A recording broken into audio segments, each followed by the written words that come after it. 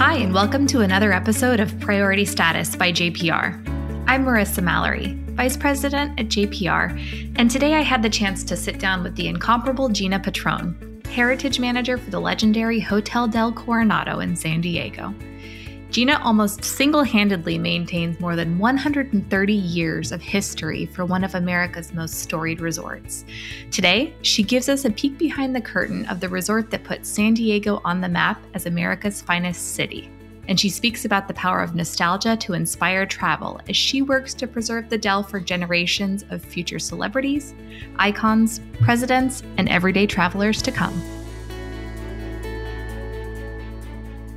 Well, Gina, thank you so much for joining us today. It's wonderful to have you here on the Priority Status podcast. Thank you for having me. So I have to begin. The Del is a living legend and has been for more than 130 years. For listeners who might not be familiar with Hotel del Coronado, can you tell us a little bit? I'm going to keep you short here. Okay. Can you tell us a little bit about the property and some of the most historic milestones that make it so iconic?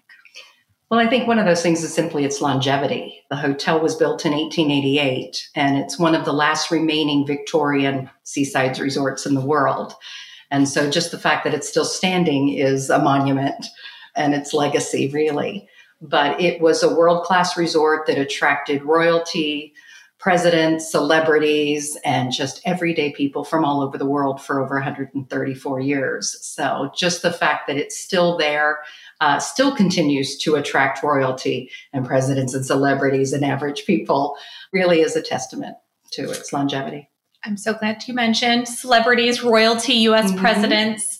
I know we would be here all day if we talked about all of them, but tell us a little bit, about your favorites, any really iconic or most beloved favorite guests of those past 130 plus years. There have been so many, and some of them are long gone, but some of those we have the best stories. Of course, we get celebrities staying at the resort today, but their press agents don't let us know in advance or let us publicize that, not like they did in the 40s and 50s. So a lot of my great stories come from the past, but when our swimming pool, for example, was unveiled in 1934, it was our in-ground swimming pool.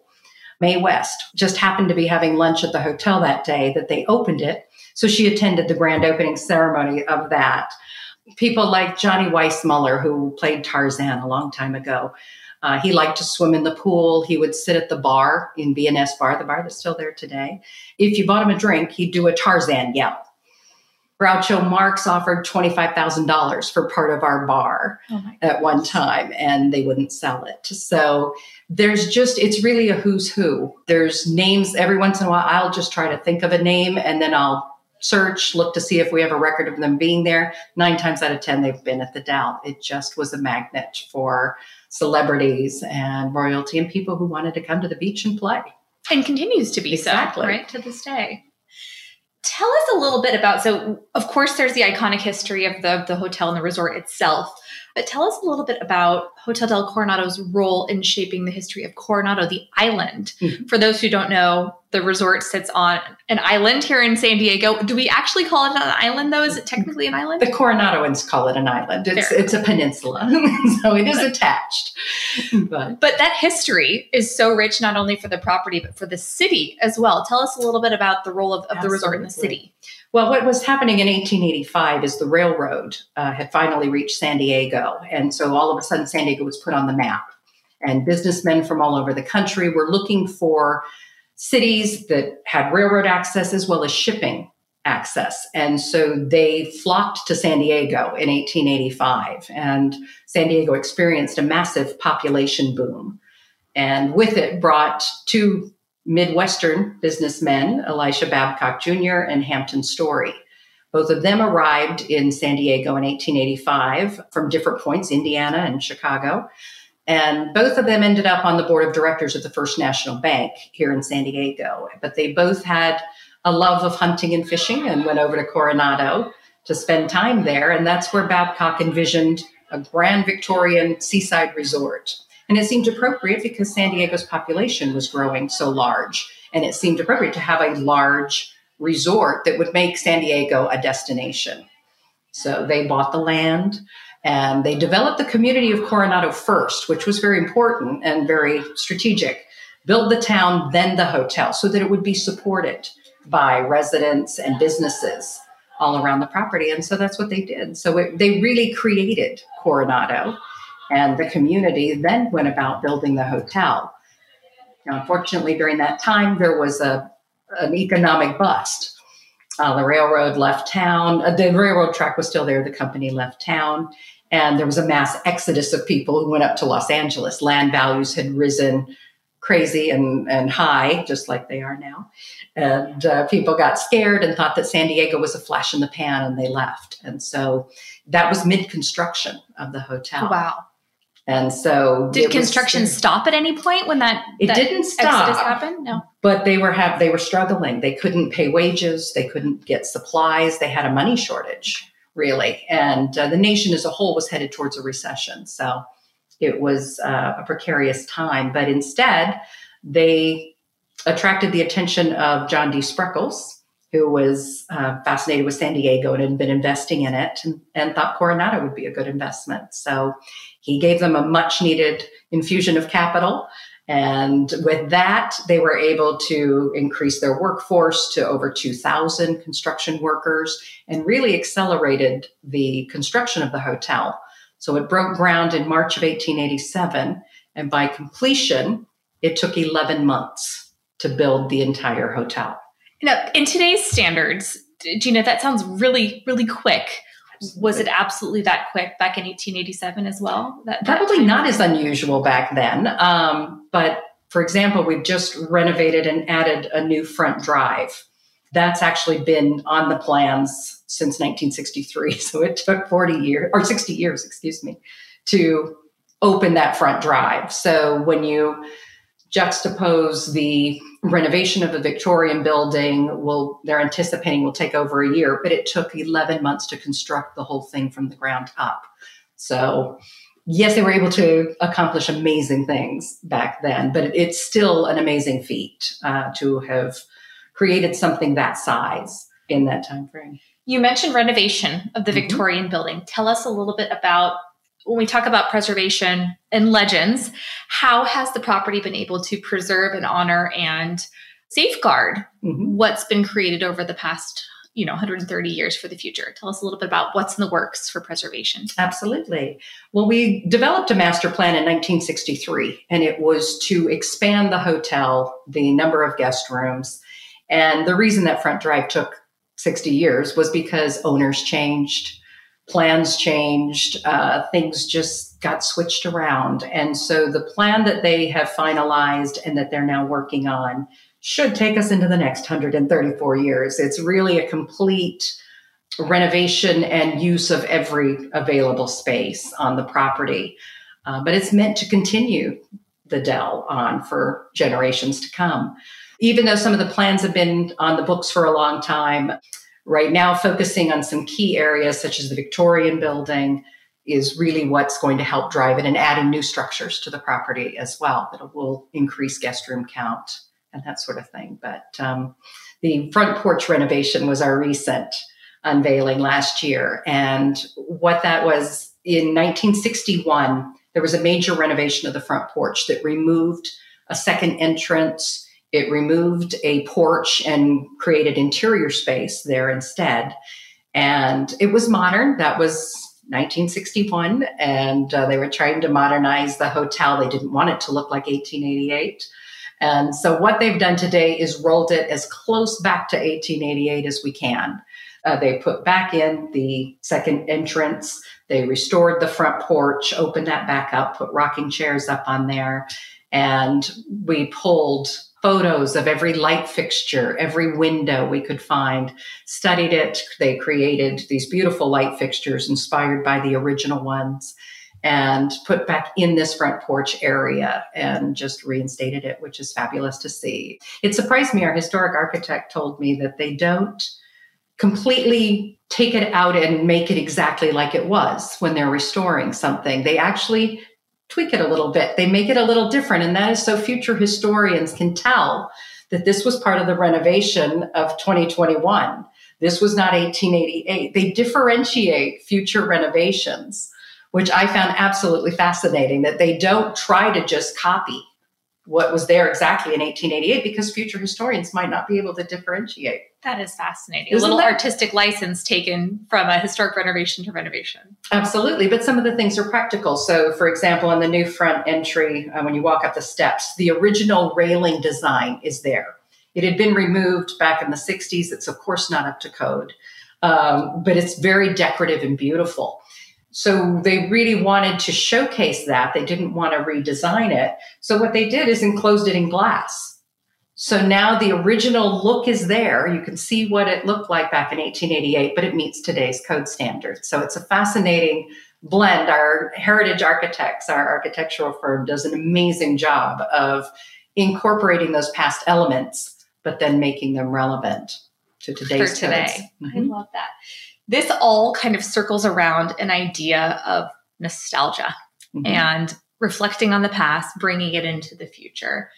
Can you tell us a little bit about the role that nostalgia plays in the guest experience at Hotel del Coronado and what you typically see from your guests when it comes to nostalgia, thinking about the Del then and the Del now?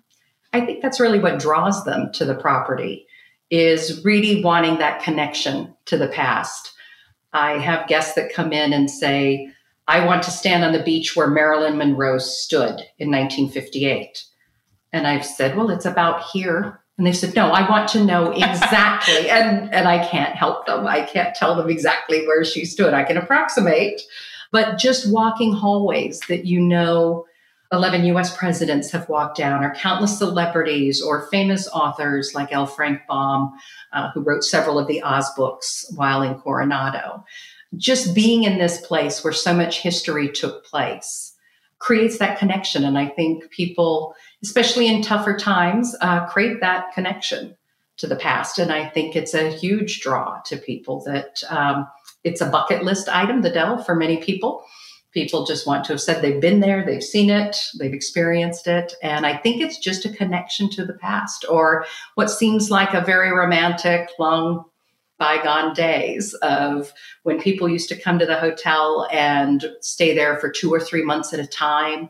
It was a seasonal resort. So just being where people got dressed for dinner, and dinner was a 2 or 3 hour event, or they went off hunting or fishing, or they just sat in the gardens. I think just being a part of that, and you feel that when you're there, sitting on the front porch in a rocking chair today, you can see what it must have been like. And imagine in 1958 when they filmed Some Like It Hot and Marilyn Monroe walked right by that spot into the hotel. So it's just that connection. And I think the Del provides that. And I think people long for that. Especially now. Especially now. More than maybe ever before, or recently before at least. Absolutely. What are some of those most nostalgic places on property? You mentioned the spot where Marilyn stood on the beach. Are there any other places within the resort or the hotel that people often seek out for those nostalgic moments? Absolutely. The front porch is certainly one. It was a gathering place. It was where guests would come out to see President Benjamin Harrison in 1891 when he came to the Del. People would gather out there to watch a hunting party go off to North Island. So it's always been a gathering place, and it's wonderful to see that being put back in place so that people can once again gather in that spot. So that's a very historic place, just the front porch and the entry. The lobby, of course, is with its fantastic woodwork, is just so exquisite, and people just to stand there and imagine 134 years ago of the number of people that must have walked through this area and seen the exact same woodwork and the same, general layout. It's really fantastic and a great place to just people watch. I just like to stand in there and just watch people coming and going and imagine what it was like over the years, and just the different styles, the different types of people that would come walking through that door is amazing. The Crown Room, which was our main dining room, is certainly a big draw. That room has largely stayed unchanged in 134 years. Wow. So the woodwork is all still original. The craftsmanship is intact. We've removed some fireplaces that heated it, but pretty much that room is exactly as it was back in 1888. And so just being in that room gives me a tremendous sense of history. That's the one room I can place virtually every guest in. We offered the American plan when the hotel opened, where you received 3 meals a day plus your room and board for the wonderful rate of $3.50 a day. So the first inclusive resort experience. Absolutely. And so people would pay their $3.50. It included 3 meals.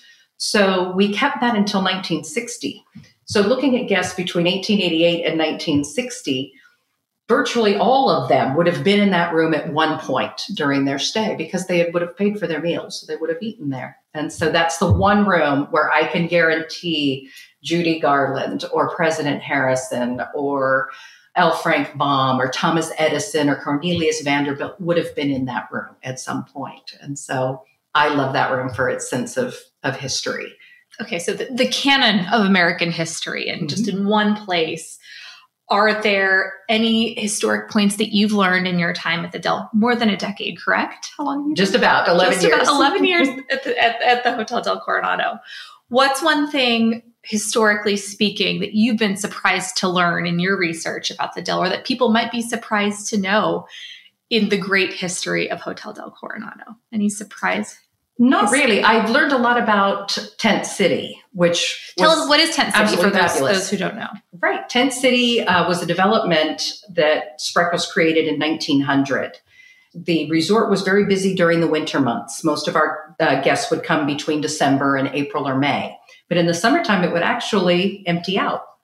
And so that's when renovations would take place around the property. And so to capture that summertime business, Spreckels copied an idea that was being used on Catalina Island. And it was this concept of a tent city, putting up tents near the ocean. And so they did that. They contracted for 300 tents. They put them up. It was going to be just a seasonal attraction. Let's see if anybody comes during the summer. And it ran for 40 years. It became a huge part of the Del's history. And I've spoken with guests who can remember in the 1920s coming with their family every summer to the hotel and staying in Tent City. And it was really an amusement park. It had rifle ranges, bumper cars, a merry-go-round. It had dances and concerts and ice cream parlors. It was just a place where people would come and hang out, and people would return every year. And it eventually became a year-round attraction. And so really just the scope of Tent City and what that meant. Today, it's credited with being the genesis of beach vacations. It was the tent cities that created this desire to go to the ocean during the summertime. And so something that was started in 1900 is actually still in effect today. So incredible. And we think about a lot of really innovative, we put innovative in air quotes, hospitality concepts today, the luxury glamping experience. I imagine Tent City was the true first luxury beachside glamping accommodations. Yes, and people still ask us to put it back. They love guessing, can't you do that again? Could you replicate that and put tents on the beach? And it was just a place where people came and played and enjoyed life. It's a wonderful part of our history that oftentimes gets overlooked. So that's what really made the Del a year-round resort, was Tent City. It was primarily a wintertime resort, from 1888 until 1900. But that's what really made it a year-round world-class resort, because now people could come all year round and enjoy the hotel. Tell us, Gina, this is a tough question, but I think about the role the Del plays in sort of the canon of iconic luxury hotels across America. What space do you think the property fills in that historic, iconic luxury hotels in America? Is there a specific space that you think the hotel really owns or is known for? Well, it captures a time period, especially in California history. So there weren't a lot of large resorts, and most of them burned down subsequently. And so it tells a great part of California history. Again, most of these resorts were focused in Victorian times on the East Coast and around big cities like Chicago and New York. San Diego was just a completely new place. There was San Francisco. The gold rush had helped take care of that and brought prominence to that. But San Diego really wasn't frequent. It wasn't on anybody's radar at the time. Los Angeles was just kind of a dusty little town too. It wasn't really that big, but the Del brought Southern California on the map, and especially commanded attention from back east. And when it started attracting families such as the Vanderbilts and J.P. Morgan and Andrew Carnegie. And as these people started to come to San Diego and discover the climate was one of the main attractions, it was just a perfect climate, that it really brought Southern California into the forefront of the United States, where everything had been so centered on the East Coast. This really brought prominence to the state of California. So I think that the Del was a huge part of that.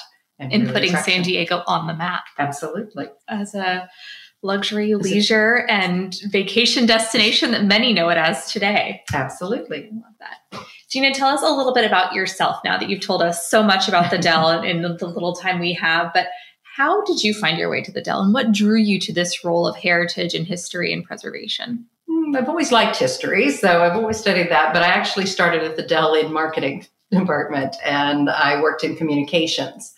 And so I was responsible for signage and menus and so forth. And we would do Throwback Thursdays or Fun Fact Friday, and we would pull historic tidbits. And I really enjoyed doing that. And so I had fun choosing subjects or learning little bits that I could share with our followers. And when our historian retired, she had been there off and on for about 30 years. And I was able to train with her for about a year. Before she retired. But I think, in honesty, she retired out of boredom. There wasn't a lot going on at the time. Again, the master plan's sort of dormant at this time. There's not a lot of movement. And so she retired. And I think now she's missed out on a tremendous time, because the work that I have to do, and a lot of my own team members don't know what all we do. If we're looking at renovating the Victorian building, I have to do the research and document when every alteration was made, provide photos, pictures of the interiors, what they look like, and sort of document that all so that then the architects can take it to determine a period of significance. And then they draw up plans to restore it to that time period. And so helping with all of that is a tremendous project and a lot of fun. That's why I actually learn a lot of those things. So I remember when she retired, she said, I wrote the history book. That's all you need. You won't have to do anything else. And I laughed because my job is never done. And I'm always doing more and more things. And there's always more things to learn, or things that you research further and learn new things about the hotel. So it's really a never ending job, which is what I love. I didn't have any training in history. My training was in journalism, which I think actually helps me as I'm researching and finding things, and it's storytelling at its best. And so I really I tell our new hires I have the best job at the hotel when I welcome them there, because it really is. I get to learn so much about something I love and enjoy and help shape its stories for generations to come. It's a great responsibility, but one I really relish and enjoy. We can see that. It comes so clearly through. Gina, how can people see this experience with you firsthand? If they're coming to visit the Del, how can they hear about the history? What's available to guests to give them a sneak peek into this storied past? Absolutely. We have a new museum that opened last year called the Ice House Museum. It was an 1889 building that was attached to our power plant that housed a 10-ton ice machine. And so we've now converted, it's been many other things, but we have now converted it into a museum. And so we have a great place to display artifacts and help tell the Del story visually was really our intent. So there's almost 200 photos throughout the museum to see through the years. It's also where we start our guided tours. We have a tour program at the hotel. We have daily history tours. We have a nightly ghost tour that's very popular. And we also have a self-guided tour, which is new. So people can rent players and take them around property and do that at their leisure. Each three are different. You will hear three different aspects of the Del's history in them. And so together they make a really great package. But we work very hard to share our history with our visitors, and always looking at new ways to do that. And for those who have not been in person to visit the Del, the Grand Dam, and see the history firsthand, it is an incredible experience. One, to hear it from you, but to see it, to physically see all of the artifacts and all the preservation work that's been done to keep this great tradition alive for San Diego and for hospitality in America. Absolutely. And I'll still be searching for that place where Marilyn Monroe stood on the beach. And then I can share it with everybody. Gina, thank you so much for being with us today. We really appreciate you coming in. Thank you.